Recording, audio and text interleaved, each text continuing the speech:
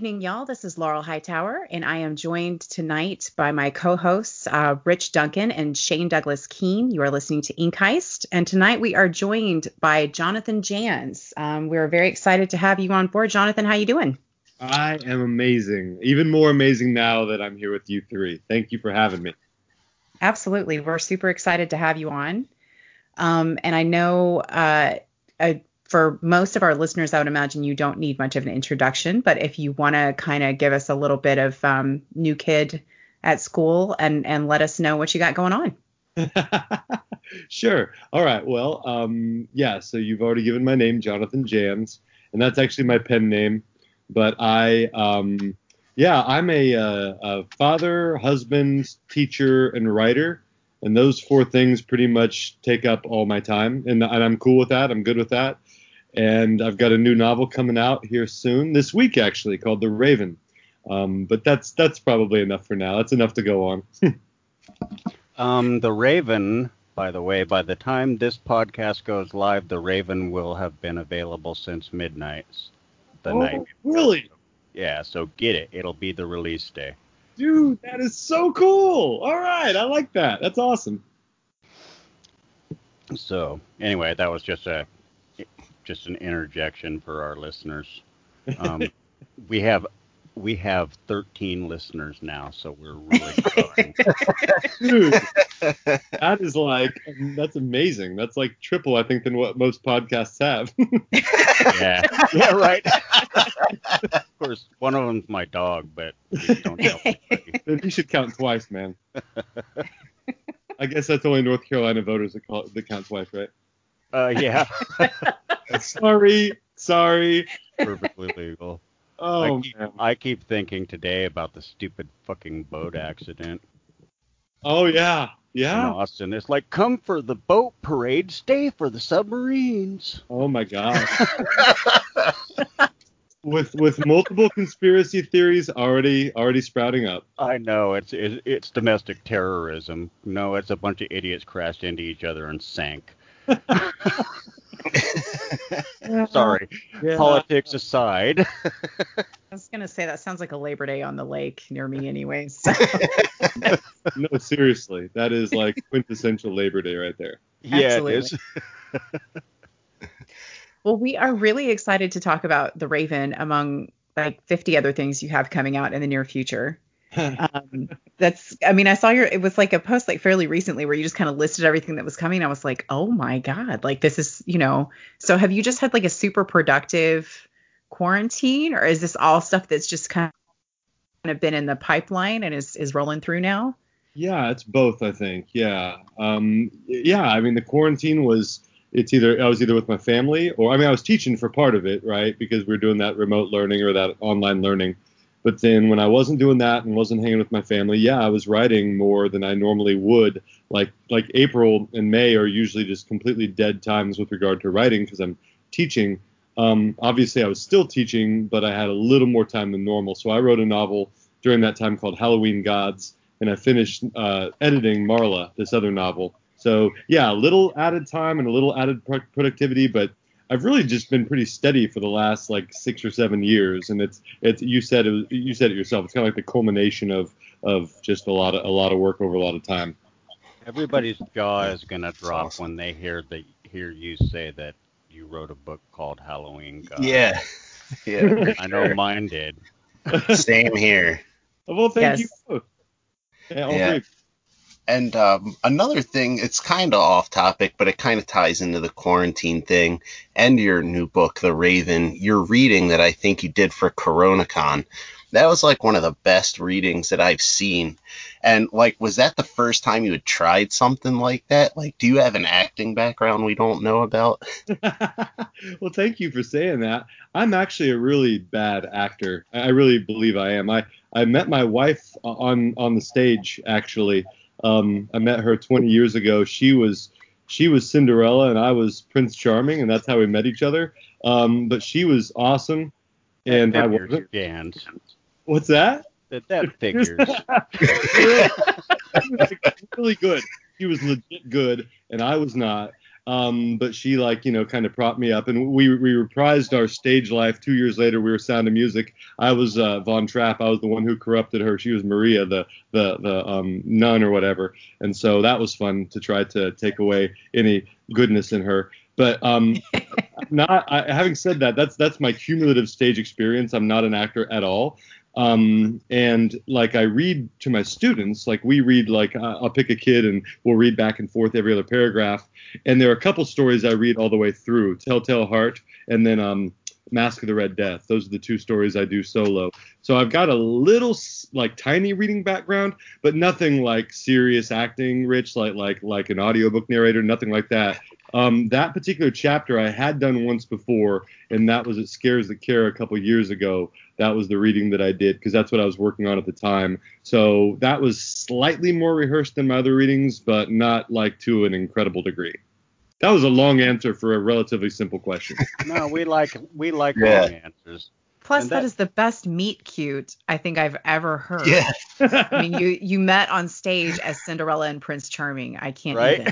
That's. I'm glad you liked it because I think we just went from 13 to 10 listeners because people are running for the trash can oh, are you serious? That's so bad. Right, exactly. I heard retching. Whatever. If there's I am a big fan of the romance element, especially in horror, Well, good. That's good to hear. Well, I'm kind of curious. Does she still act? No, she doesn't. She is a voice and piano teacher. So she teaches voice lessons and piano lessons, and she had a recital last night actually, and rocked it like she always does. Helped her kids, and they all did really well. But I think the last time she acted was that Sound of Music musical that we did together. She learned the guitar. She was playing the guitar. I tried to learn the guitar, guys, really fast here. This is because it shows what an idiot I am.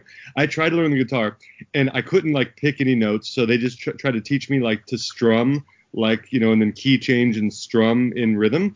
And I didn't get it down very well, but I got it well enough to try to play because Edelweiss is the big solo. It's the emotional core of the movie because my homeland's being ripped away by Nazis. We have to leave. My family's surrounding me. It's this big emotional moment. And this kid, one of my students, had a really cool new guitar. And he's like, why don't you borrow my guitar because yours sucks? I'm like, okay, yeah, yours mine was a third-hand thing that I got at Goodwill. So I'm like, okay, sure, I'll use it. I didn't know. Here's how little I know. I didn't know that they could be tuned to different keys or whatever. Mm-hmm. So I didn't even play it. I picked it up before the play, and I started to play it in the play, and it was in a different key. Oh, no. And I did two strums, and I hear the audience gasp, and then I just kind of set it down on the floor beside me. It was so awful. Oh my gosh, I'm still mortified by it. That's amazing. Yeah. And it's funny too. One thing I have to say about your wife before we go farther, because I'll forget it, is that she wrote the funniest article about boys and men and urination that I have ever read in my life. How did I miss that? I believe it. It's on your website. Oh my gosh, really? Yeah. I'm going to go look at it then. I missed it too. She's mischievous. Yeah. It was about, she was making fun of us all for missing.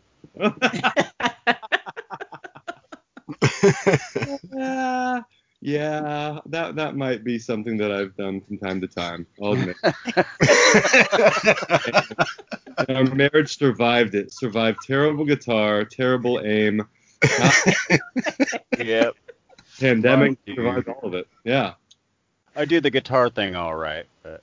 I've heard that about you. I've heard that you can do that. It's pretty awesome. What kind of stuff do you like to play? Mostly blues. I mostly tune in those alternative tunings that are so vexing to you, and play slide guitar. We're still trying to find the exact combination of whatever substances he needs to actually get him to sing and play on air, but we haven't reached that yet. We haven't found that yet. That's alchemy, right? We've got to find. Yeah, we got to keep trying. That's amazing. I would love to hear that, man. I'd love to hear that. Maybe someday. I have to get a lot older where I really, really don't fucking care what anybody thinks. So Laurel brought up romance and relationships. So that's something that I want to talk about. I've talked about it before in my reviews of your stuff, and I've talked about it with you, but the core of every story you write has a human relationship going on, usually with a romantic connection, usually with children connected to it, and thus is the Raven as well. I've always wondered, has that been an intentional thing for you? Because I know family is important to you. You rage about your own family all the time, and it's blatantly obvious they are the number one thing in your world. Yep. So absolutely. Yeah. No, I think that's. I'm delighted and really gratified that you noticed that, and that I just think that you really, like, I don't know. I think the more your heart comes out on the page, the better the work is, the more authentic and true it is. And I've got enough faults to fill up a zip code, at least maybe 2 or 3 zip codes. But I do feel like I am absolutely devoted to my wife. I'm absolutely devoted to my kids, and it's hard not to think of that. I mean, I think first of all, the best stories, the most enduring stories, at some point have an element of love in them. And I think that, you look at, I mean, you just look at the famous series, right? I mean, nobody would call Harry Potter a love story, but love is frequently an important theme in that. And then really, I mean, I think it is the theme. If you get down to it, that's the theme of that whole series. If you look at The Dark Tower, like, even though it is action, sci-fi, fantasy, Western, whatever, Roland and Susan Delgado, that's part of the emotional core. Roland's love for Jake, that's what torments him in the second book. The love between Eddie and Susanna is beautiful, so I really think that in the best stories, I feel like love is, I don't know that it's a prerequisite or a necessity, but boy, oh boy, I find it arising again and again in my favorite stories. So yeah, I think that when I write, it's a very personal thing, and invariably the things I care about most are going to come up, and I think that's why you see the love in there, and I think that's what, it's funny, Brian Keene in an interview about a year ago, he said, you mention, a lot, you talk a lot about abduction and a lot about, like, guilt over, not being a good dad or whatever. And I didn't even think about it until he said it. But it's so true. It's like, I really feel like it's so important to me, and every day I feel like I fail. And so every day I try harder to be a good dad and a better dad and a more supportive and present dad. But it's so hard because you never feel like you're doing enough. You never feel like you're reaching the level of devotion and patience and attentiveness that you want to. So I think that those things get worked out on the page, obviously, as well as the love that I have for my kids. Right. And that kind of, I mean, it really comes through in your writing. I think that you come at it from that point of view where it's so extremely personal to you, and I understand that. You always worry you're going to fail the people that you most don't want to fail, and it becomes a fear almost, in a way, as a parent, one of your worst. Absolutely. So, but you really bring it to life, that emotion in your stories. Well, thank you, brother. That means more than you know. That's, and for better or worse, it definitely is, it's authentic. It's from the deepest part of me. So whether or not readers connect with it is, it's up to every individual reader, but I'm glad that it rings true to you.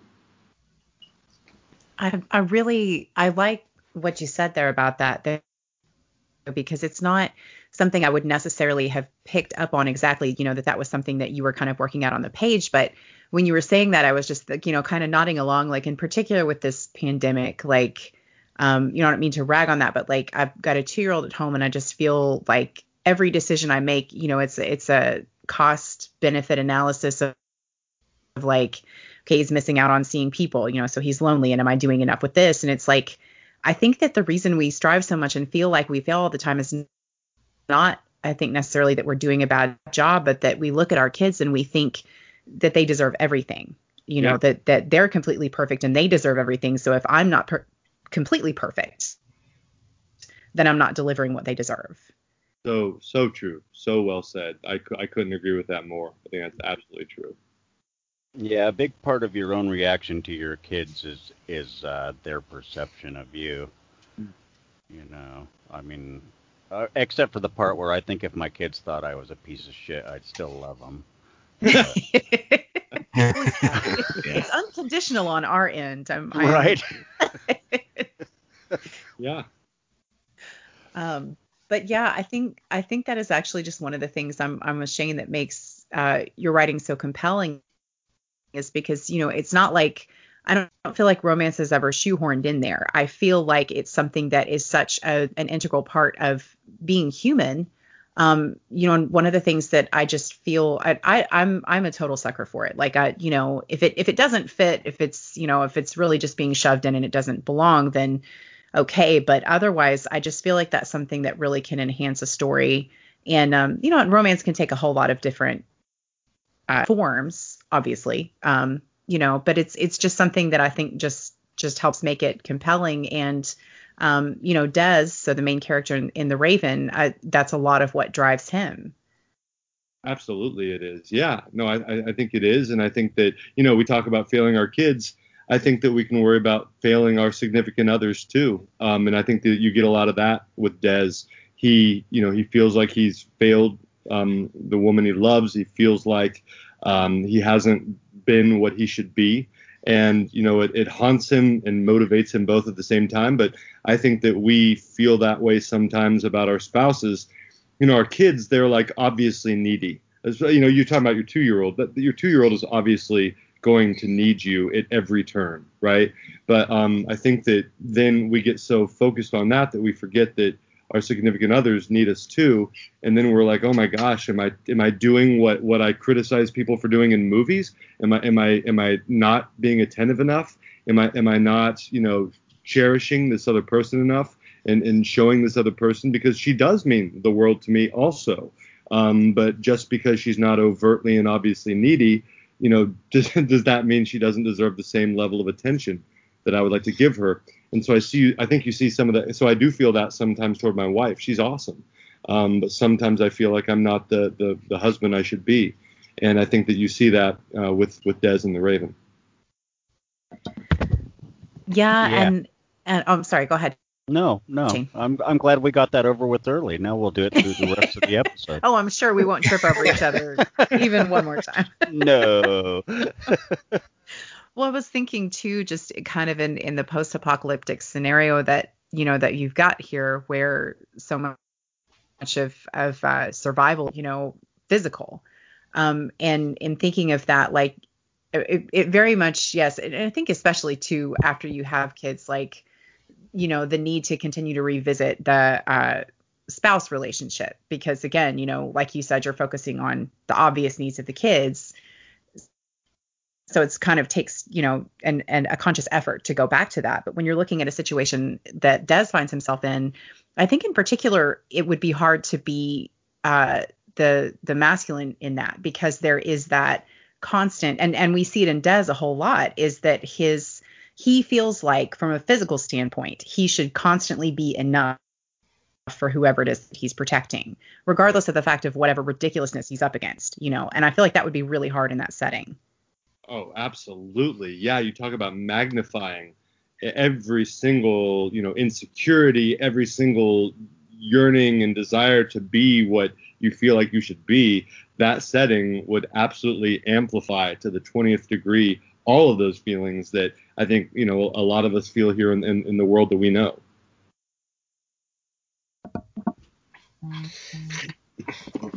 Yeah, and one thing that I kind of playing off of that, like the stuff that Des kind of goes through, that inner voice that he has where he feels like he's not good enough. Like, I feel like that can be relatable for a lot of readers. But one of the interesting things, without kind of getting too deep into it for those who haven't read it, was just kind of how you kind of weave that stuff into some of the mythology of, even the other characters that you have, like Jim, for instance. Like, I really liked his character and kind of how you used like a traditional horror trope with Jim, but you kind of made it different in, how that all plays out through the story. Yeah. Yeah, Jim is one of my favorite characters, and there haven't been, the book hadn't been released yet, obviously, so there haven't been hundreds and hundreds of reviews, but I think Jim is a person that's already been mentioned a lot, and that really is gratifying because he's a character that, I don't know, I kind of feel that character. Obviously, I'm never going to go through exactly what he goes through, but Yeah. But I think that there's so much humanity in him, and I think that there, you kind of have the ultimate, like he's almost like this, he's like Des, gone to the most extreme, right? Des feeling like he's failed his loved one. Then you have Jim, and Jim is like that multiplied, almost, in perpetuity, because Jim is absolutely in anguish over what has happened. But at core, you can see that this guy is a good guy. This guy has a heart. He wanted to do the right thing in the past. He still wants to fight to do the right thing, but circumstances make that very challenging to accomplish. I would say challenging is a small word in that case. But. Yeah. And it's kind of cool to hear you describe it that way, because now that you had kind of said that, that it's kind of like Des, kind of amplified. Like, I kind of noticed that. Like, I noticed the connection that they kind of had similar traits, but I almost wonder if, that's kind of how their relationship is what it is, because, Des, he's constantly on edge. But, with Jim, he kind of forms some sort of relationship, and I wonder if that's because he kind of saw a little bit of himself in Jim. Yeah, what's funny is, and it sounds like I'm repudiating what I just said. I'm not. But the fact is that I didn't even realize it until I just said it. That doesn't mean it's BS. It's not. It's absolutely true. But I hadn't even thought about it, because here's the thing. It's like Des has just been through something terrible when he meets Jim. For those of you who haven't read the book, there are 5 parts of the book. He meets Jim in, I think, part 2, like early on in part 2. Yeah. And he's gone through something horrific, like just nightmarish. And once he meets Jim, I think the big question is, why would you trust this guy after what you've just been through? And I think it's twofold. I think that Des, like many of us, still yearns for some good in the world. He yearns to have validation that everybody isn't out for himself, that everybody isn't out to hurt other people. And then also, I think he senses in Jim, and I think we experienced this. I think that we can sense sometimes relatively early on a kindred spirit. We can just, like, on some, very primitive level, we can sense that, and we can sense some goodness or maybe even like-mindedness, and it causes us to maybe trust a little earlier than logic would dictate is prudent. But I think that's the case with Jim. I think that he senses something in him, something in his eyes, something in his manner, maybe even what he says. He says a couple kind of not rude things, but yeah, it's not exactly like this incredible bonding moment the first time they meet. But whatever it is about Jim, it compels Des, it draws him to him, it magnetizes him. But I do think that that's something that happens in our lives. I think that's how we form some of our longest and most cherished bonds. Yeah, and in a way, my imagination God,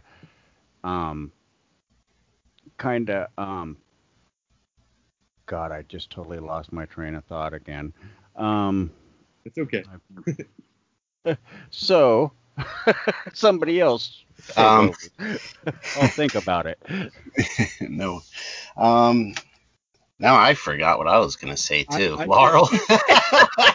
God, Rich, you fucking space cadet. No, I had one, too. I did that in class. I did that in class twice last week. I lost my train of thought. And I had an audience full of teenagers, right? We only have 10 in the dog, so don't worry. Oh, I know now. I'm sorry. The thing with that particular scene you're talking about when he first encounters Dez there in that grove, is like I would immediately go, no, fuck you, I don't want to go with you.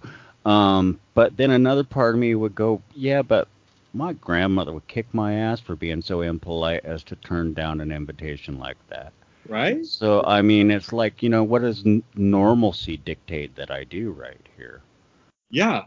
Yeah, I think so. And I think it's also like, it's so much like we have a need, a desire. That's why, whether we're in person or online, we crave like connections.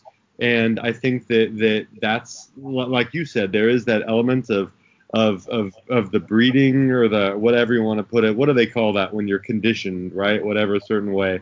But you have that nurture, yeah. Yeah, that nurture, and as opposed to the nature, you've got that nurture, the way that you've been treated or whatever, and the way that you've been taught. I think there's that, and then I think there's also that natural urge to connect. I think it's both very much. I agree, and I was actually just thinking, like, I'm afraid that I, for many reasons, wouldn't last long in an apocalypse, but I think that one of them would be that it's, part of it's being Southern, and part of it is like Shane said, it's just like I wouldn't want to be impolite, even though I just had to deal with this horrific, situation 5 minutes ago. This guy had nothing to do with that, and also I could easily be bought with food, like, so quickly. That's what I thought. Laurel Me said too. she couldn't survive an apocalypse, and I thought, yeah, because she, oh, hi, would y'all like a shot of bourbon? And I've just always thought if someone pulled up in one of those creepy vans with the right advertisement, I would just get in and then just be like, but before you kill me, what did you promise me? I will drink it on the way to wherever. Yes. That's awesome. Well, one other thing I would throw in there too is that the one movie I love. My kids won't let me watch Pixar because I cry all the time when I watch it. But one movie I love is WALL-E, and there's this great line in WALL-E where the captain, I think he's the captain of the Axiom, maybe, of whatever the big ship is called, and the autopilot villain says to him, "You will survive," right? And the captain's answer is, I don't want to survive. I want to live. And there's a big difference. And I think that in this world, yes, obviously Des wants to survive, but there's a difference between simply subsisting and actually experiencing and living life. And I think after a couple years of just scraping out an existence, you'd start to desire not just your next meal, you desire something more. And I think that you see that yearning in him in the story. I think that's true. Yeah, because it's not just the popcorn, which is quite a draw, I think. but I mean, but it, it's the ability to connect with that person and just sort of like almost a unconscious thought of, if we can't have these small things and these small connections, what the hell am I bothering to survive for anyway? Exactly. Right. Like it goes right back to that normalcy thing. That, popcorn is like the most normal thing in the world for somebody to offer you. That's what I'd offer if I had it. Not me, I'd offer scotch, but. You want a confession, Shane? I have never had scotch in my life. Oh, wow. That's a shame. If you do, try a single barrel first, because if you try a multi-blend, you'll probably not like it originally. Well, why don't we do this? Why don't we make a date? The near where maybe you don't want to say where you're from, but when we have a convention and there's a con, when those actually occur again, I think that maybe I should have my first drink of all time of scotch with you. I'd be more than game to do that with you. There we go. So I'll save it for that. I'll save it for that occasion whenever that occurs. I am in Portland. I was born and raised here. Okay. So Scares That Care has that that I don't want to say West Coast. Where is that? Wisconsin. Yeah. Okay. Yeah. West So Coast. There's there was a W in there. Well, we're moving there. It's closer than Williamsburg is, right? Right. That's not far, Shane. Just get in your vehicle and get over there, man. Sorry, Laurel. I am geographically challenged. Again, reason number 733. You're not gonna sing along in the apocalypse. Like I'll be one of the early ones.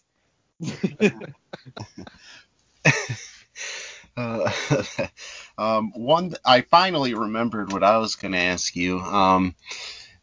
It's not really so much of a question, more like a statement. But like I think I was telling Shane earlier when I was reading this, like I've read a lot of your books now over the past couple of years, and I think it, like the stuff we've been talking about how you weave in relationships and the strength of your characters.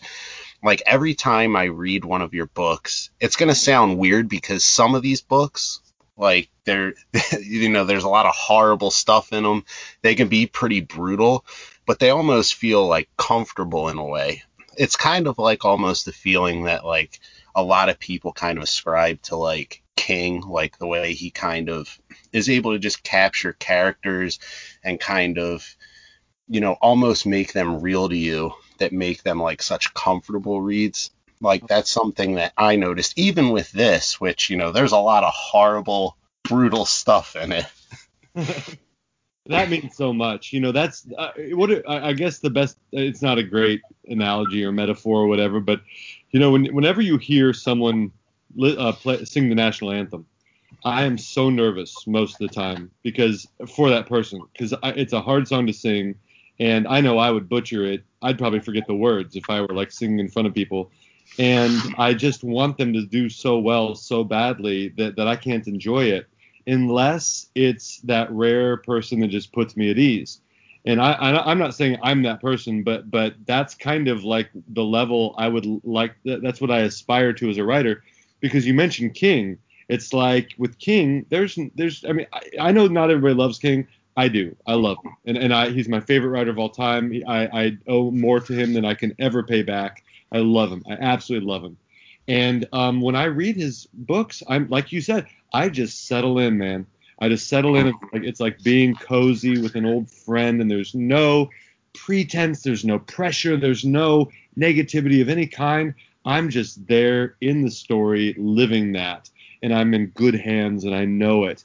And again, I'm not saying that I deserve that kind of whatever acclaim or praise, but the fact that you're comfortable in reading my work is just about the highest compliment I could receive, because I want you to just be in the story. I don't want you to worry about is this guy gonna screw it up with tin-eared word choice, or with poor dialogue, or with sloppy settings, world building. I want the reader to just be able to be there in the story and relax and to be, comfortable. Absolutely. So that's awesome to hear. And yet at times it's also extremely uncomfortable. And Yeah. I mean that in the best of ways, of course. Yeah. I mean, the monsters, man. Some of those monsters are just awful. Yeah. Yeah. They really are, aren't they? And it's like you're a lot more subtle in a way than like Hunter Shea about your embracing of monsters, but it's become obvious to me over the years that you love your monsters.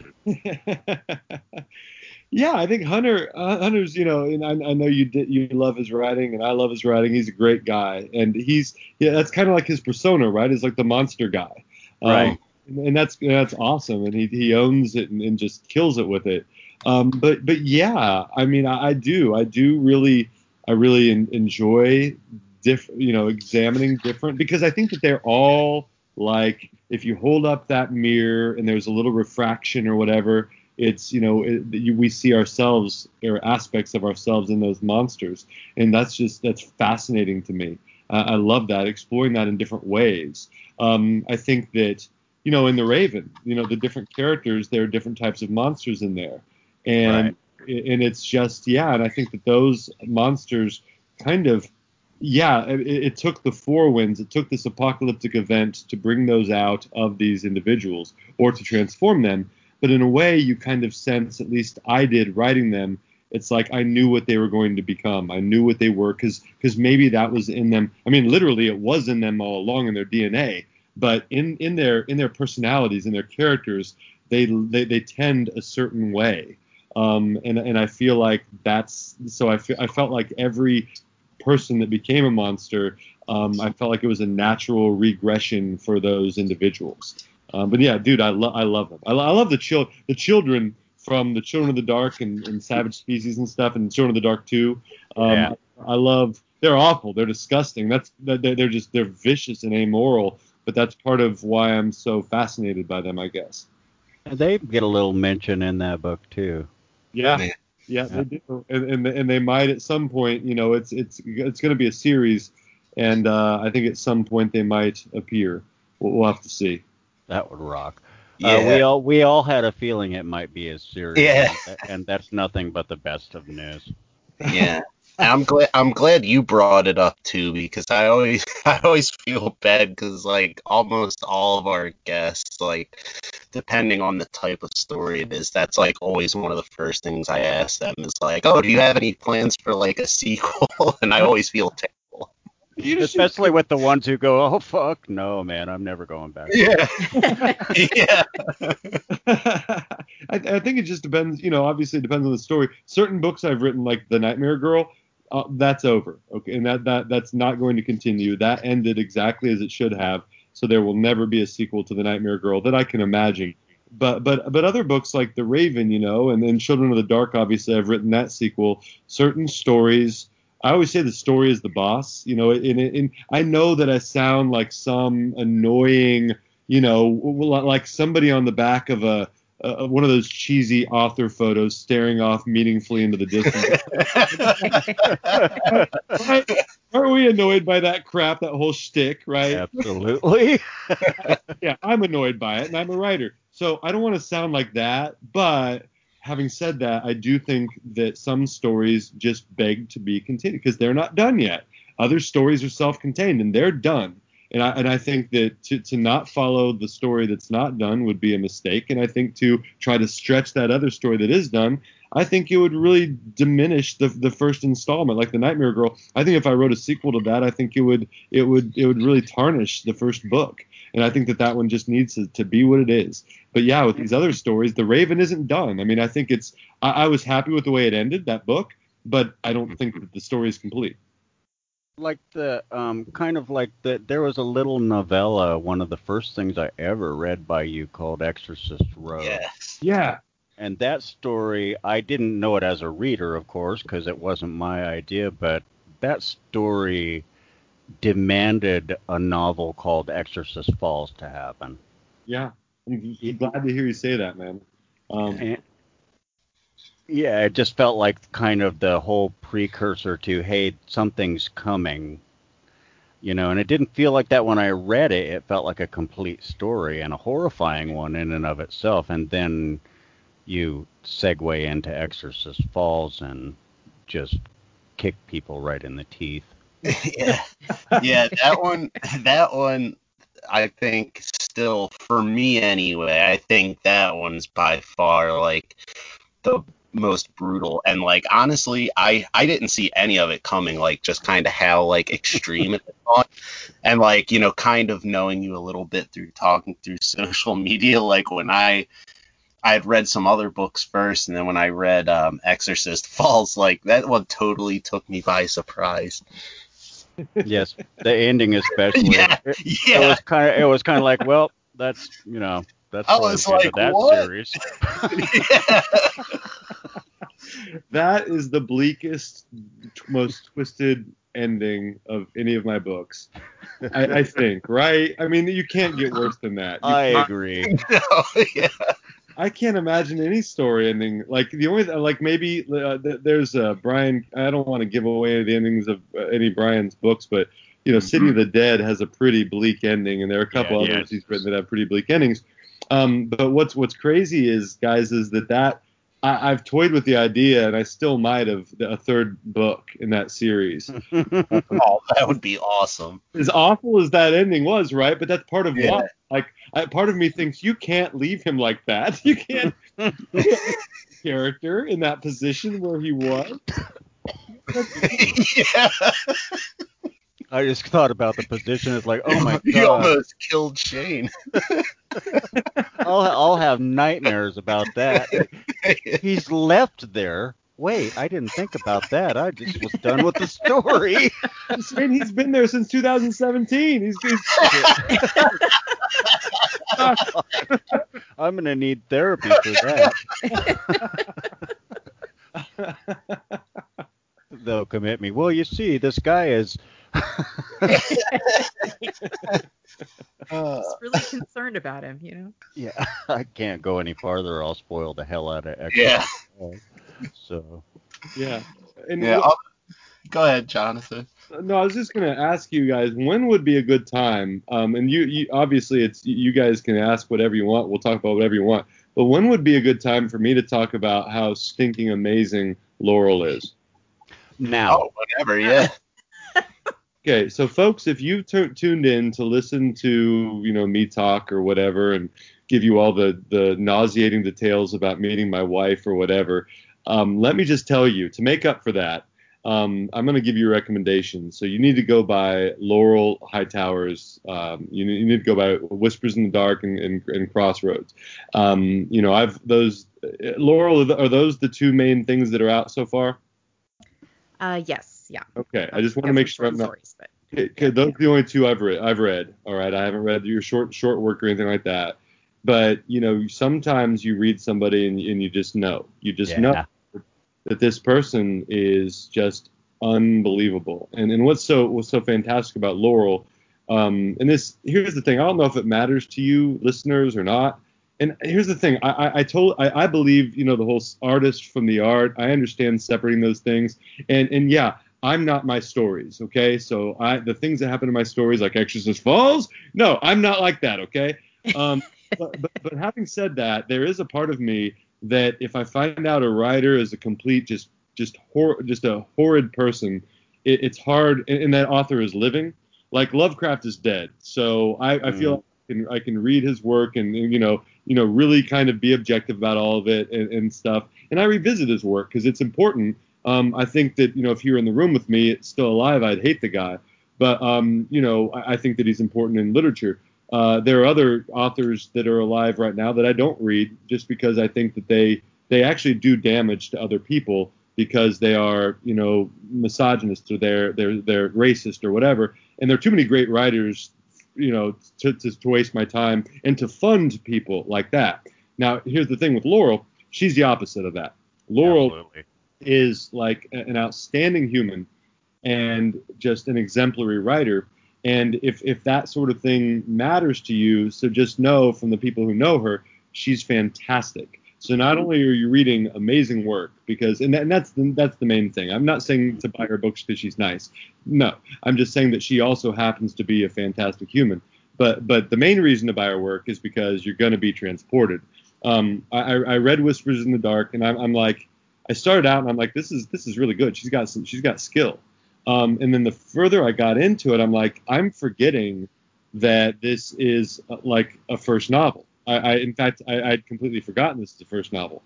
And then I'm like gasping. I'm like, oh my gosh, I didn't see that coming and this and there, like I would for a really wonderful seasoned, author. And I think you just about said successful, Jans. I heard it. Oh, you know what I mean. Stop halted because that was going to sound wrong. You know what I mean?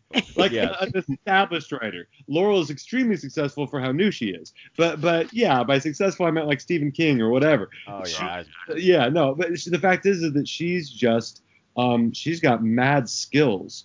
and you can pick up either one of those books and just be transported. So I cannot give her a high enough endorsement. Please, if you listen to this podcast and you like my work, go buy it. But only if you also buy one of her books, because I promise you'll love it. Yeah, Inkheist thoroughly endorses this message 100% of the way. And not only is she a great writer and a great person, she's a person who's sitting there squirming in her fucking chair right now because we're talking about her. But that's also good, right? She's not right? like, bow down before me. I am the gift to all the literary realm. That's the cool thing. The fact that she probably is a little embarrassed shows that she's got humility, and I respect that. Yeah, what you just described is her private persona.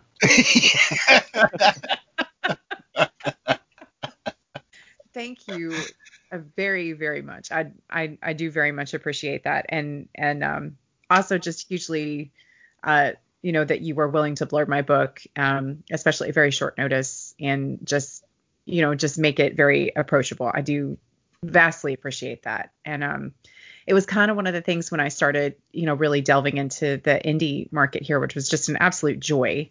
Because as I've said probably 100 times, I was so sad for a while thinking that horror consisted, and I love Stephen King, but I had read everything. And so just, him and a couple others, and then realizing how many other authors there were. And, I read The Siren and the Spectre, and just absolutely loved it. And then, started following you on social media. And one of the things that I noticed too was how, adept you were and how committed you were to kind of, paying forward, some of the, support, I guess, that you had gotten from some other authors. And I just felt like that was such a great way to do things. Because I feel like you're never too big and never too small to help support other authors. And it's also much less embarrassing than kind of shouting yourself out all the time, Yeah. And I think that's the thing. I feel like, I don't know, the people I'm drawn to are the people, this sounds whatever, cheesy, I don't care. I mean, I'm drawn to people who are A, authentic, but B, they prefer to build others up rather than tear them down. And there are plenty of those who like to tear others down, but I just don't get that. I don't get that. I think most of us phase out of that after age 6 or 7. We fry ants with magnifying glasses, or we pull the wings off flies, and then hopefully we get that out of our system. But I think some people never really do. They still have that urge to inflict pain. I'd much rather, try to use whatever, even if it makes one person pick up a book, when I know somebody is a great writer and also a person that I can support, and I think that's the way we should all be. You talked about that. Like, it doesn't matter where you are on the ladder. I mean, I just think that it's what a really miserable existence for people to spend their time tearing others down. Right. And what an edifying and life affirming existence it is to try to do the opposite, to try to help in any way we can. And it pays, and it's not only you paying it forward, it pays back too, I mean, because you look at guys like Brian Keene and Dallas Mayer and people like that, they paid it forward fucking big time, and they're also doing, Dallas did well, Brian's doing quite well, Funny how it works, isn't it? Funny how it works that the guys, the humans that are most generous, and I mean, there are a lot, and there are like Josh Mallerman. My gosh, I mean that dude is like, I mean, he is so loving and he is so authentic and so kind and doesn't have a cruel bone in his body, and wow. And I'm not saying that's why he's successful, but sure doesn't hurt. No, sure doesn't hurt. No, it doesn't, and I agree wholeheartedly with you. I love that guy like a brother. Yeah, exactly. Yeah. I just feel like it's one of the joys of, and in particular, getting to do this podcast too, is how many different authors I've discovered that I never otherwise would have, and being able to have at least somewhat of a platform to kind of, give voice sometimes to authors that, again, that other folks might not have heard of. And I just, there's so many amazing voices out there, and I think all of them, deserve some time in the spotlight. And I would kind of rather see that. I was a reader long before I was a writer. So yeah, definitely agree. Yeah, and it's that's the coolest thing about running this podcast is people reach out to us that we otherwise never would have encountered, and we've discovered gold that way. Not you, of course. I mean,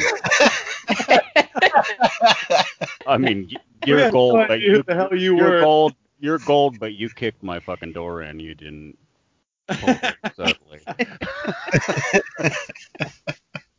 First thing I ever read by this guy was Wolfland. Oh, yeah, man. I think that might have been mine, too. Oh, what a way to begin. Right? Oh, wow. Sorry about that. I have actually not read Wolfland yet. I have it, and haven't started it yet. But one of the things that cracks me up about that is, I don't know how it happens, but anytime werewolves are brought up, Jason, and I'm blanking on his last name, but he's Pinhead Spawn. He will just pop up out of nowhere and be like, Wolfland, and then just disappear again.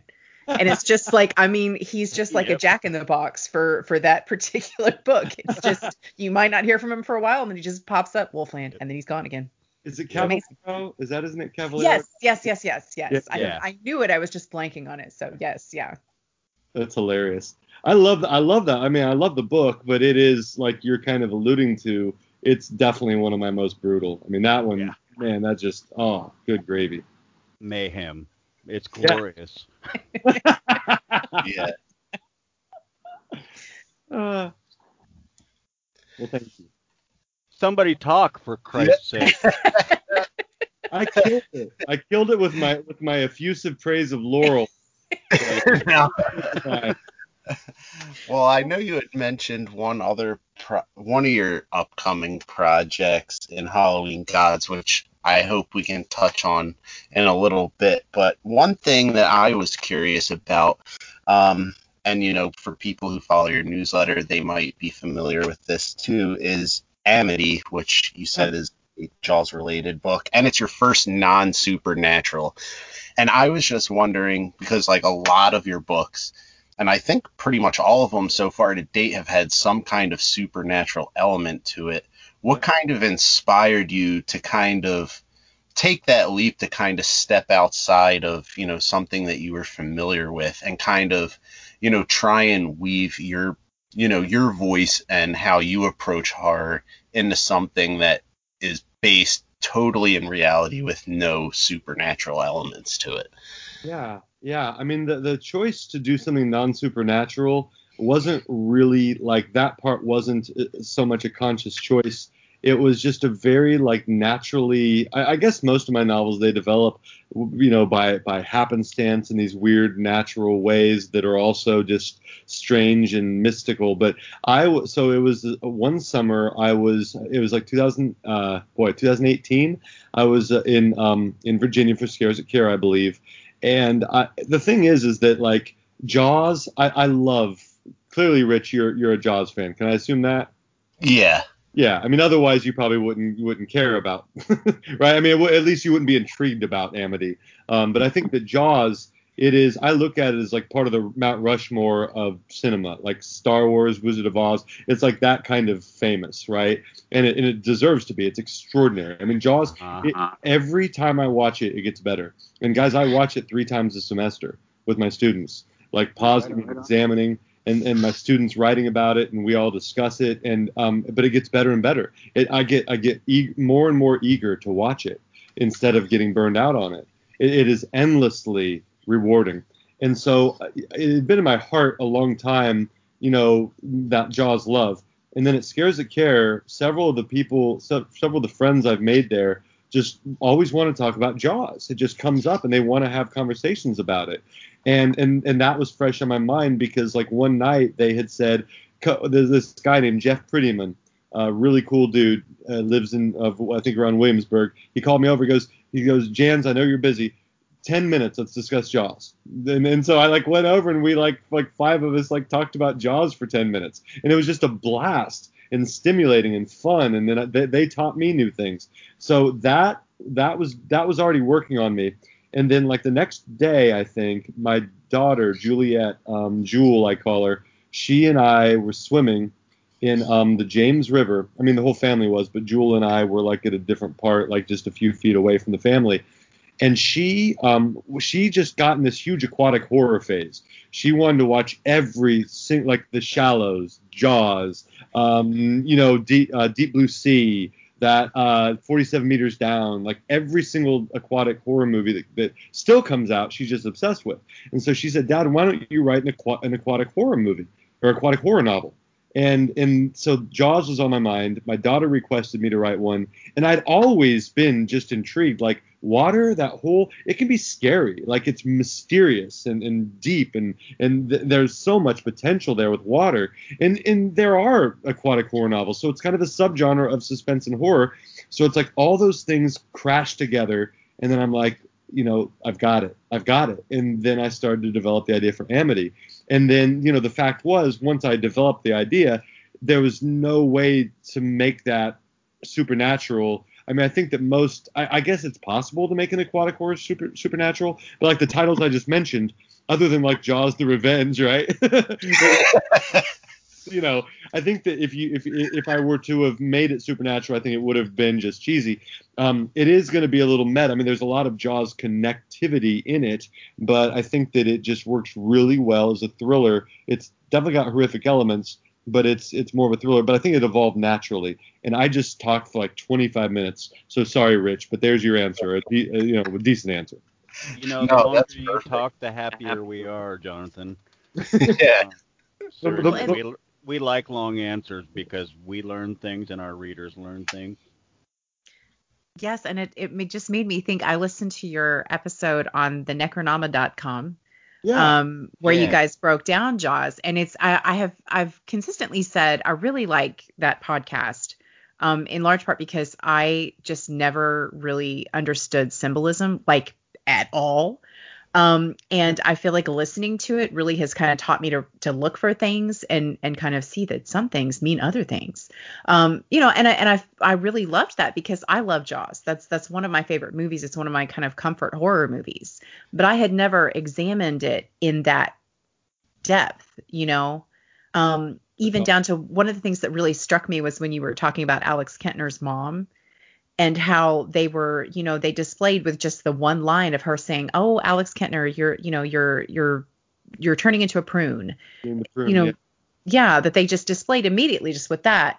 This is an attentive mother, and it's just there was all those little things. I loved that episode. I thought it was excellent. That's so good to hear. Yeah, I loved talking about it. And I think that's there's so much symbolism there, and there's just so much ruthless, like almost superhuman efficiency. Ryan Lewis is my manager, and he's been teaching me how to write screenplays. And Laurel, I think you know who that is. And he'll say to me, like, look, we'll spend an hour on one line of dialogue, and he'll say to me, no, that's not good enough. We don't have it yet. This line has to do this, and this. And he'll say to me, like, you've written a page of dialogue here. I'm going to give you 2 lines. You've got to get you've got to get these 7 points across in these 2 lines. And if you, the thing is that's what Jaws does. Jaws is the exemplar of efficiency. That line you just uttered, Alex Kentner, you're being the prune. We get some commiseration with Alex because most of us have had that mom or whatever that we get annoyed by. Come on, seriously, right? I'm not a baby. So we connect with Alex there, but we also see that this mother cares deeply, right? We also implant this later torment in his mother because she's going to regret letting him go back in the water. That line does at least triple duty, maybe quadruple duty, all right? But it's only a few words, and I think that's what a great screenplay accomplishes. When you talked about symbolism, I think it's maybe just because I've been teaching English for all these years, And, doing that, you start to, like Richard Matheson's Nightmare at 20,000 Feet, that amazing short story. I've been teaching that for like a couple decades. And one of the reasons why I never replace it with another story is because it works on this multi-tiered level. There's so much symbolism in that story, because in the beginning of that story, this is just for instance, the main character is suicidal. And, you can read that story. He's trying to kill this gremlin on the wing. You could read that story as that gremlin is his suicidal urge and he's the plane. And that gremlin's trying to take down the plane, and he's trying to fight it, trying to destroy it. And then, you take that and you can run with that all through the story. And then the story is completely different than it was the first time. And so, like, we were talking earlier about the Raven, like the peach grove. Those peaches, there's some symbolism there, and not that people need to know that or even care about that when they read it, but it's like everything is withered, and he's trying to find that one peach to eat, but also at the same time he's trying to find that one human, that one connection that's not going to end in sourness and bitterness and betrayal and loss. And that's why he meets Jim in the peach grove, because that's exactly, Jim is that one that he's searching for. And so, like in all my books, I do it like almost like on an unconscious level. But I love symbolism. I love it so much. And I love that it's different things to different readers, because we all bring different, tools, different experiences to the books. And then we all see things differently. And I love it when people do that. Absolutely. And I don't know. It's just sort of like finding this, Easter egg hunt you never knew was there, Yeah, right? Sorry. Yeah, go ahead. No, go ahead. I was just gonna say that's exactly what I did too. After I went on the Necronomicon and talked about Jennifer's body, I started listening to it, and it's like, oh my God, this just opens up so many layers of story. It does. Yeah. Yes. Well, and this is kind of, it's going to sound a little bit silly, but it's like this, it was actually kind of one of those things that sort of bothered me about myself, that it was stuff that I feel like there were all these instances like in school where everyone would have recognized that there was symbolism. And I was sitting there going like, what? And I just was always completely on the surface level of things. And it felt like this, just this language I couldn't speak, that I could never really delve into. And it's just one of those things that I've started learning lately. And Haley Piper is another one. She writes, she's an excellent writer, and I really, really love her short fiction too. And she's one of those ones that, like, she wrote a really great piece about symbolism, which was cool in a lot of ways, in large part because it was like, okay, so you don't get symbolism, who cares? You're still getting all these other things. Exactly. Now it was like she gave me this permission to be like, oh, okay, well, I really feel better about things now. So. Because it's just one lens. I mean, it's just one way to read a, but it's one of a billion ways to read a story. Exactly. I mean, for sure. And it's funny, Laurel. We're talking about whispers. That's that in your book. It's like the scars that the protagonist has. I think that those are, like this. It's like a mirror image of the emotional scars, that she's going through, and that's only just one thing that jumps out at me. But I read your story that way. Like, I read your story and I see it working on several levels. Absolutely. It's funny because I'm like you. I think that a lot of that stuff is subconscious. Like, I rarely sit down and say like, okay, I want to work this particular symbolism in. But now that I know how to recognize it a little bit better, sometimes I'll be writing and I'll be like, ooh, there's a symbol there. I'm so proud, Yeah. No, I think that's right. I don't think it is I don't think it's conscious. Yeah. I don't think most of the time it is conscious. I think that you write in a white heat and you just get it all on the page, and then later on is when you notice those things. Like the Peach Grove thing to which I just alluded. No, I didn't think about that when I wrote it. But then the more I'm thinking about, and I'm thinking about Des and the situation, and Jim and his situation, and where that takes place. I just felt compelled to set it there in that spot, and it could have been anywhere, right? That scene, they could have met anywhere in the world, as long as it's rural, Indiana. But the fact is that I think there was a reason why they were there, and I think that adds just a little bit to the story. And see, I'm that guy with symbolism that is kind of like with my poetry. People will say, "I love your symbolism there," and I'm like, "Oh, thank you." Which symbolism? It was all very direct. It was all very literal. But the point being is because it's accidental. It's not accidental necessarily, but it's not necessarily ever intentional.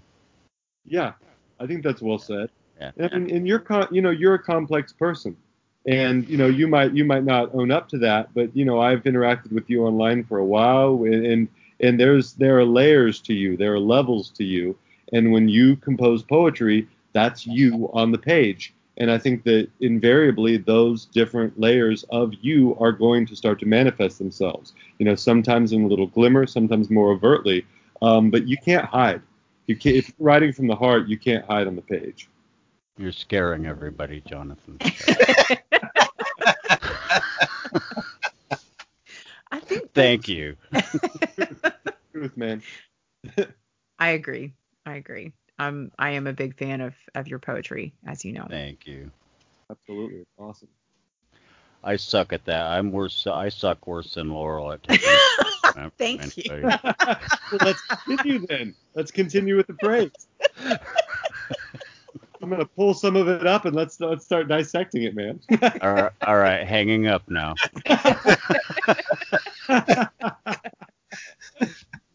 I think that's what you just said though about you can't hide. It shows up on the page. I think that's also something that's really important, maybe for newer writers to hear. Yeah. As they're kind of crafting these stories, like I don't know, I think maybe it was Keith Rawson that we talked to who mentioned that he had sort of, I think his first 3 novels were not thematically similar, but he had sort of this type of a main character. Right. And it was just interesting because, I don't feel like any of his stuff looks like any of the other stuff. But sometimes you do kind of get stuck in this rut of wondering, like, am I just writing the same thing over and over? And I don't think that it's that. I think it is commonly that, it's not that your main characters are you, but you have to be part of them for it to work. I like that. That was really good. That belongs on like a piece of wall art. I like that. It's true. It's very true. That's awesome. Well, I think it's kind of good. It's like I don't know. This is something that, Mailerman has talked about some too, is just like, and you're never going to be able to remove all the stumbling blocks for anybody when they're writing for the first time. But again, it's like, if you could just, tell somebody like it doesn't have to be perfect the first time, and it's okay, if it's a reflection of who you are at this time, and it's what you need to get on the page. Yeah. Yeah. I think that's the thing. I think that we, Dallas Mayer, Jack Ketchum, I know Shane, you've mentioned him quite a bit, and he gave me one of the best pieces of advice. And I mentioned this in the Dart game, but I think that, there are 2 extremes to which we can go. We can go to the overconfidence extreme and the lack of confidence extreme. And I do think that the overconfidence extreme in the final analysis is a little more dangerous, because I think then we like lower our own ceilings. Because if we think we know everything, then we're not going to be working on ourselves. We're not going to be learning as much as we probably could, because we think we know it all. I think that, the underconfidence, the lack of confidence is healthier, but I think a lot of people suffer from that, and I certainly suffered from it. Jack Ketchum, Dallas Mayer, said to me, "It scares a carrot." One time, it was so funny, and I'm gonna say, I don't know how to, because I'm a teacher, and so I don't cuss when I'm on podcasts, so I'll say bleep instead of the F word, because it sounds so stupid, and it completely diminishes the power of what he said. But anyway, I said to him, I'm like, Dallas, you have done so much. Stephen King called you the scariest man in America. I'm like, don't you sometimes worry about I said, because I do. I said, don't you worry that your next book isn't going to be as good as your last? I said, I worry about that a little bit. I worried, well, what if I get worse? Because I feel like the stuff I'm writing is decent now. And his answer was bleep fear. And I just stared at him like with this blank face, and he says, seriously, What has fear ever done for you? How has it ever helped you? How has it ever enriched you or in any way been a positive influence on your writing? And I was like, it was so simple, but it was like this thunderbolt from the sky, this epiphany. I'm like, you're right. It hasn't helped me. I just did the same fucking thing. Wow. It's held me back, but it's never helped me. And yeah, sometimes insecurity and doubt creeps in, but it was so liberating. It's like he gave me permission. Not that I needed permission, I guess, but maybe I did because I idolized and still idolize him. But then I just, because it's so logical and it's so true. Fear doesn't help the writing process. You should feel free and liberated and just go.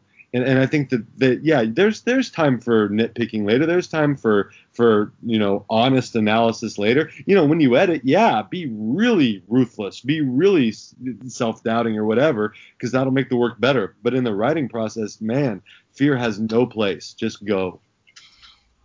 I agree. It's like when I finally put my poetry out there for the very first time, it was because people around me had basically said versions of that very thing. Set the fear aside, because you're never going to get any better, and you're never going to be satisfied with yourself if you don't start putting that out there and moving forward. And they were right. They were absolutely right. Yeah, and I don't know if it was necessarily fear, but it seems like you kind of took that advice. I know you recently started writing screenplays, and you might have probably been apprehensive at first about that. I'm not entirely sure, but I know the first one you worked on was the Siren and the Spectre, and I was just wondering, because I know I'd heard you on previous podcasts, you kind of said that was like your first attempt at doing it. And now that you've kind of been working through that, do you find it's easier, and do you find that you might want to create like an original screenplay where it starts as a screenplay and finishes as a screenplay? Wow, that second question, I honestly don't know. I wish I had a better answer for that, but I don't know. And it's funny, here's how maybe I sound like a simpleton. I'd never even considered that before. I'd never even considered doing just like an original screenplay that's not an adaptation of my own work, just because I have such a burning desire to adapt my own work, because I've always kind of envisioned them as movies. But yeah, I could definitely see myself doing an original screenplay. I think that'd be a blast. I love it, man. I love it so much. I'm having so much fun. And it came about because of two people. It came about because of Ryan Lewis. Here was our text exchange. It was so simple. It was, I remember, last September or October in 2019, he texted me. He said, "Have you ever considered writing a screenplay?" And I said, well, because I've been teaching film for years and years, but I said, well, I've kind of been interested, but I wouldn't know the first thing about it. I'd have no idea where to start. His answer was this simple with an exclamation mark: "I'll teach you." And that's it. And then we were off to the races. That's how like, for him, he's got that Dallas Mayor Jack Ketchum attitude. It's like, what is there to worry about? Let's just go do it, right? What's the worst that can happen? I mean, who knows? I mean, there are a billion screenplays out there. Maybe it'll sell, maybe it won't, but it's going to be fun, and you're going to learn, and you're going to get better, and you're going to have, a great time. And so it was that, and it was Joe R. Lansdale too. I don't know if I've ever said this to anybody like online or on a podcast, but Joe Lansdale deserves such credit because we had a 90-minute conversation last summer, and in that conversation, just out of nowhere, this is before Ryan said that, okay? So part of why I like went along with Ryan when he said, "I'll teach you," Joe, and I can't do his voice very well because he's got that East Texas accent, but out of nowhere, there's like the slight pause in this conversation. He goes, "Jonathan, you got to start writing screenplays." And I'm like, "What?" He's like, you got a very visual style. You got a very cinematic style. You got to start writing screenplays. I'm telling you, I think you'd really take to it. I think it'd really feel natural for you. You got to do that. And I'm like, it's like, A, he's my like an idol, but then B, but B, I want to please him, right? Because like, well, I guess because he's my idol, but I want to please him more than I want to please any of my teachers or coaches or ever. Like, I want to make Joe happy. So I'm like, okay, Joe wants me to do it. I'm gonna do it, man, because this guy, like, he's a legend. Like Joe, like when he says something, you listen to him, man. He's not. You don't even have to, because it's wise. That guy speaks truth. There is no BS. And like some of the stuff he said to me over the time has been so harsh. Like in that 90-minute conversation, he dropped some truth bombs on me that just like made me tremble. Yeah. Like, oh, Joe, that hurt. He's like, hey, man, I'm not. But the dude is so inspiring. Oh. I mean, it's like, it's like him saying that to you about you should write a screenplay is like imbuing you with a magic ring. It was. I was like, isn't there some story with a girl in magic ballet slippers? I had the magic ballet slippers, right? Yeah. I love that, though. I love how something that, that maybe can seem that small can really just sort of alter. It just changes your view of it. It's like, it just opens an avenue for you in your own mind of whether it's something that you can do. Absolutely. Yeah. Because you're like, okay, so if this guy who knows so much more about everything, take your pick, than I do, if he thinks I can do it, well, then maybe I can do it, right? Maybe I should give it a shot. Maybe I should stop quivering over here or worrying, because I've always been interested. Guys, I'm obsessed with movies since I was 3 years old. And I've owned screenwriting books forever, and I've used those for my creative writing classes. I've used those to become a better writer, because I think these different things cross-pollinate, these different types of, like, I think being like writing plays, reading plays helps you become a better novelist. I think reading poetry helps you become a better screenwriter. I mean, I think all these things crash into each other. And so I for years I'd thought about it, but only in the abstract. But when Joe said it, it's like, oh, wow, I guess it's possible, right? I guess I need to get rid of whatever these misgivings I have and just do it, man. Follow Dallas's advice and do it. Yeah, Joe would know. Yeah, he would know. That guy he's done everything. Absolutely. Yeah. I just reviewed a movie recently that his son, is Keith his son? Yeah, Keith is his son. He was involved in the writing of, he was one of the writers of. That was pretty fun. Nice. Yeah. Talented clan all the way around. Ridiculously. And you know who holds that whole family together is Joe's wife. I bet. And he'd be the first to tell you that. Like the other three, Joe and Casey and Keith, they get all the notoriety. I think I don't know how many kids he has, but those are the two kids of which I know. But yeah, his wife is just she's the coolest and funniest, and like she's the one that kind of just, I think, I don't know, she kind of keeps everything together. So what an amazing family, right? I mean, they're extraordinary. He's got that kid. What is his name? Nicky? The dog? Oh, yeah. I was so confused and guilty. I'm like, oh, I forgot Nicky. Oh, man, what a bad person.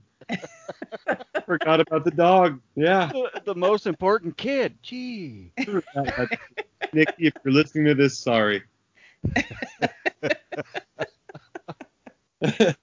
Even he's talented, though. He's really good at being cute.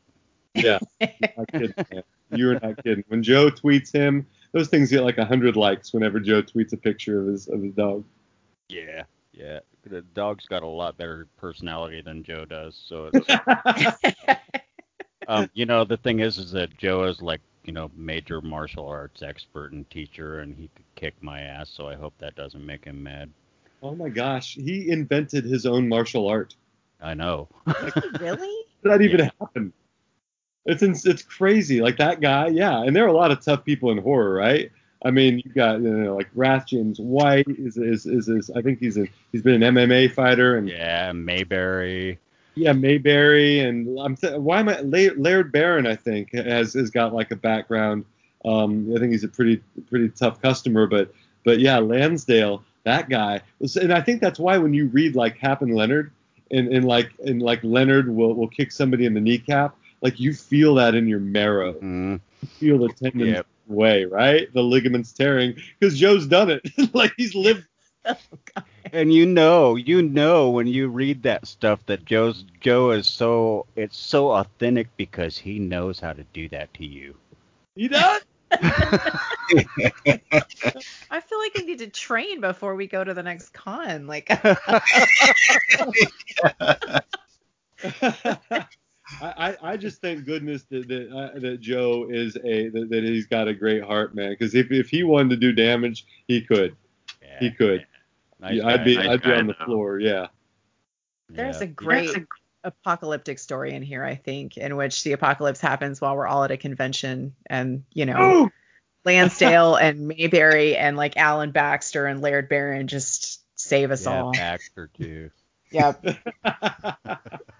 Well, yeah, They end up. I don't know though. I think some of those guys you just mentioned would end up being the leaders of like the governor's camp. Oh,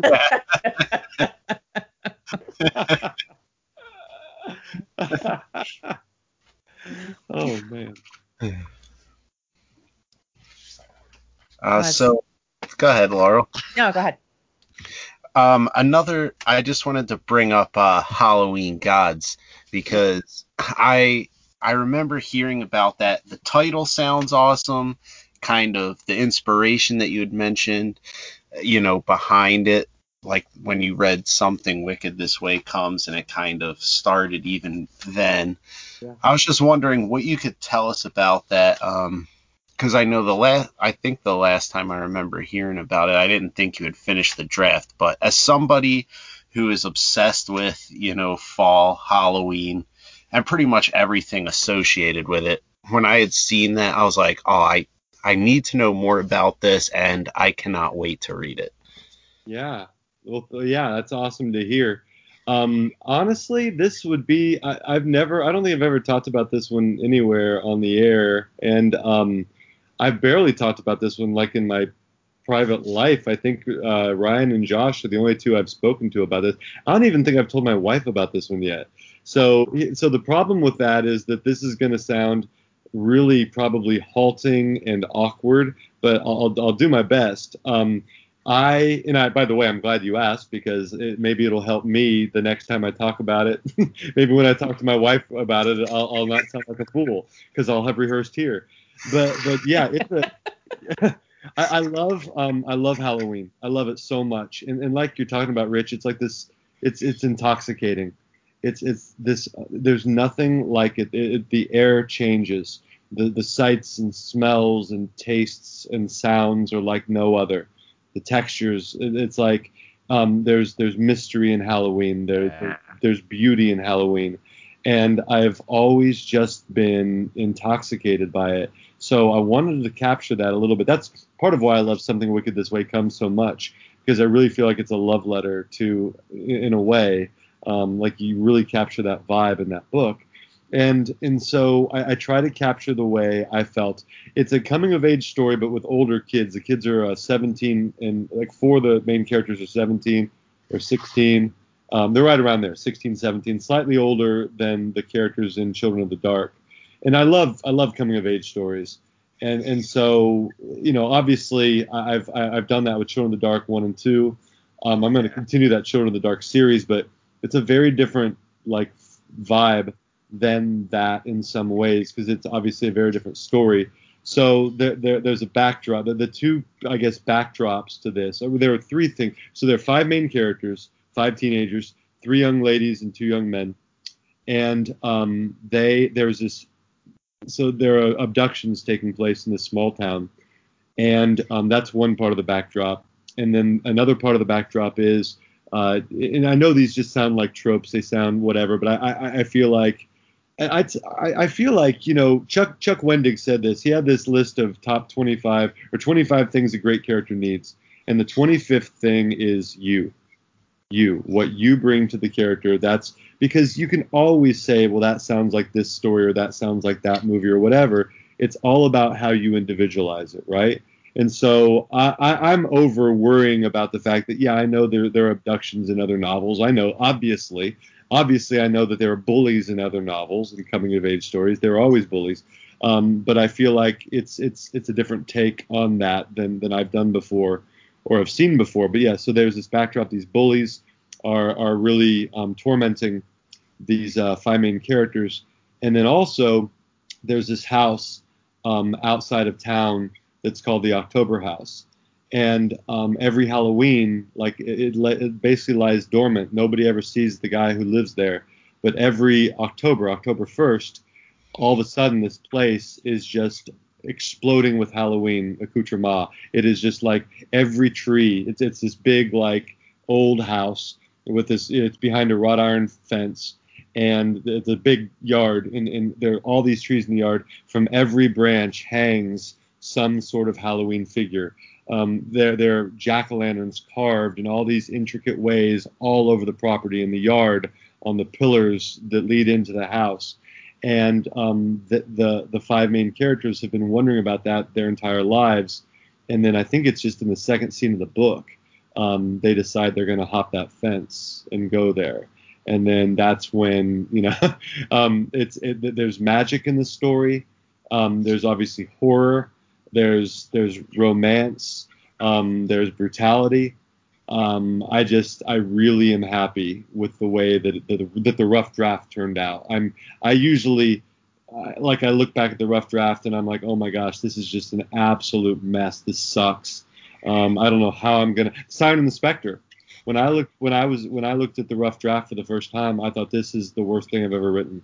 And now it probably ties with Children of the Dark to be my most successful book so far as like sales and all that stuff. I mean, people have really responded to it, and I'm very proud of it. I mean, I love Simon the Spectre now, but when I did the rough draft, I just was appalled by it.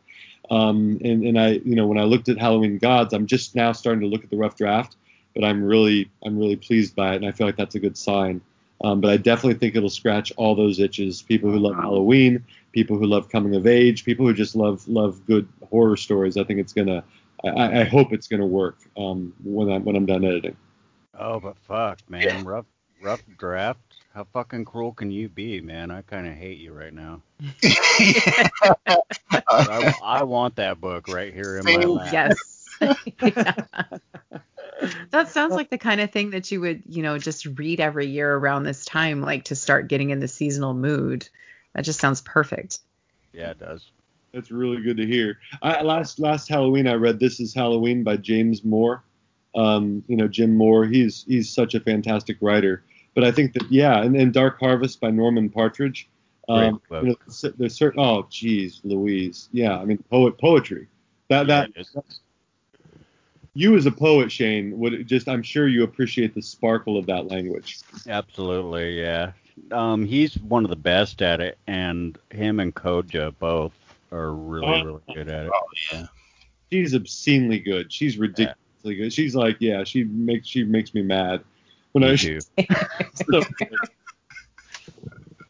Yeah. I love talking to her about like the performance art stuff too. Like just the way that she takes writing and just the production of it and the presentation to these whole other levels that I never thought about. It's crazy. It is, and it's all like part of her process. It's all of a piece. It's all intertwined in these just bizarre, wonderful ways that only make sense to her. And yeah, when you read it, you feel it, right? You might not complete. I mean, it's not like one of those. It's not like a machine that you can turn over and see how the cogs all fit necessarily. But it all it overwhelms you. Like the effect is cumulative and unique and wonderful, even if you're not quite sure how she did it. At least I'm not sure how she did it. Maybe you can figure it out, but I can't. No, it's magic. It's sheer magic. I was going to ask you too. Will you just be on our show every week now? Standing dates. Yeah. I would love to be. Now the only thing I gotta say, man, is that you're gonna have to duke it out with Peach, with my youngest daughter, because I told her we had to wait till tomorrow night to watch How to Train Your Dragon TV series, because we're getting toward the finale here, and she was pretty peeved at me. So that's the only impediment I see to a weekly date. But she can be pretty ferocious sometimes. You think about the little girl Laura from Logan, and then there you got Peach right there. God. I'll just let her make all the decisions, and when she decides that you can come back on the show, come back on the show. Dude, I'm here. I love it. I love it. This is you used the word earlier, Rich, comfortable, and that's what this has felt like in the best possible way. It's like I know all three of you online and stuff, and I don't know. You guys are just I don't know. It's not like I worry about somebody like misportraying me or being mean to me, but if you don't know somebody, you just never know how it's going to go, right? You never know how you're going to sound, but if you know the people and trust the people, I feel like it's just much, much more enjoyable. So this has been very enjoyable to me. I mean, I just haven't felt, I don't know, I haven't worried about a gotcha moment. I haven't worried about you guys editing things to make me sound even worse than I sound. So this is awesome. So I definitely want to do it again. I appreciate that. That's what we aim for, is for it to be a comfortable experience, actually a fun experience for all involved, just as Absolutely. if we were sitting around a table in a cocktail lounge somewhere, With my first Scott. Yeah. Yes. Exactly. and your second and your fifth.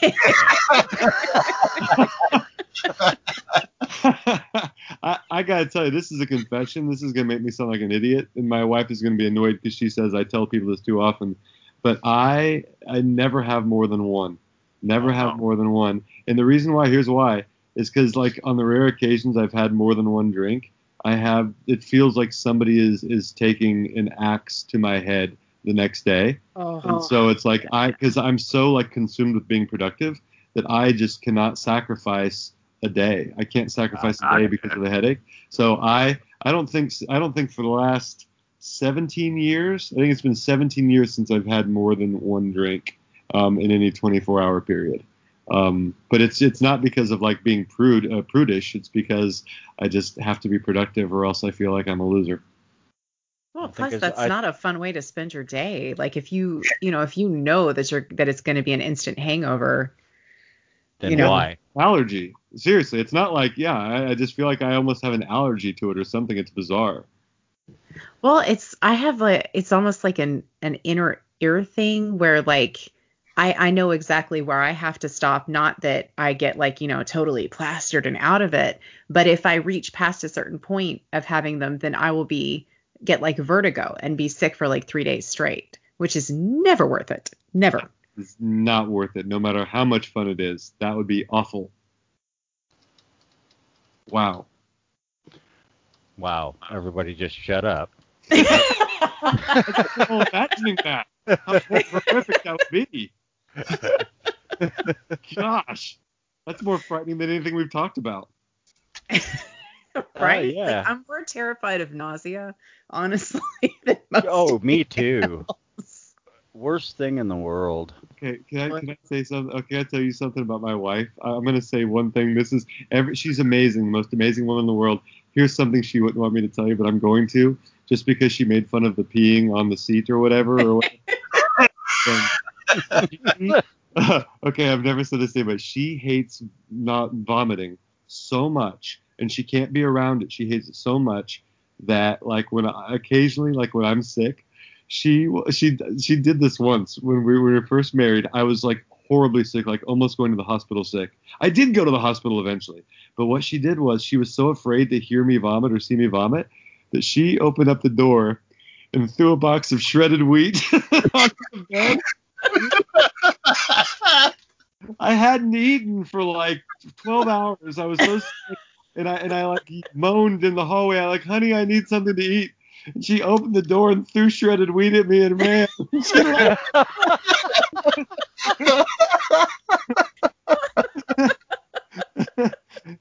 And now my middle daughter Jewel is my nurse on the rare occasions when I don't know what I'm going to do when she grows up and goes away. I'm going to get shredded wheat lobbed at me.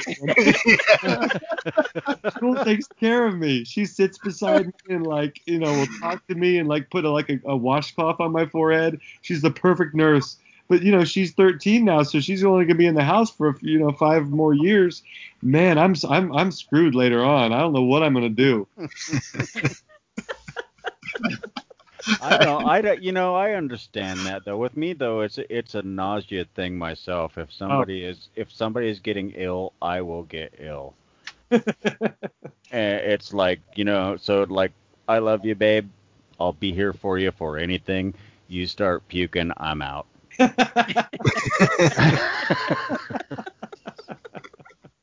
Well, I'm going to give all the props to my husband then, because I feel like I've spent like a good 33% of my life nauseous for one reason or another.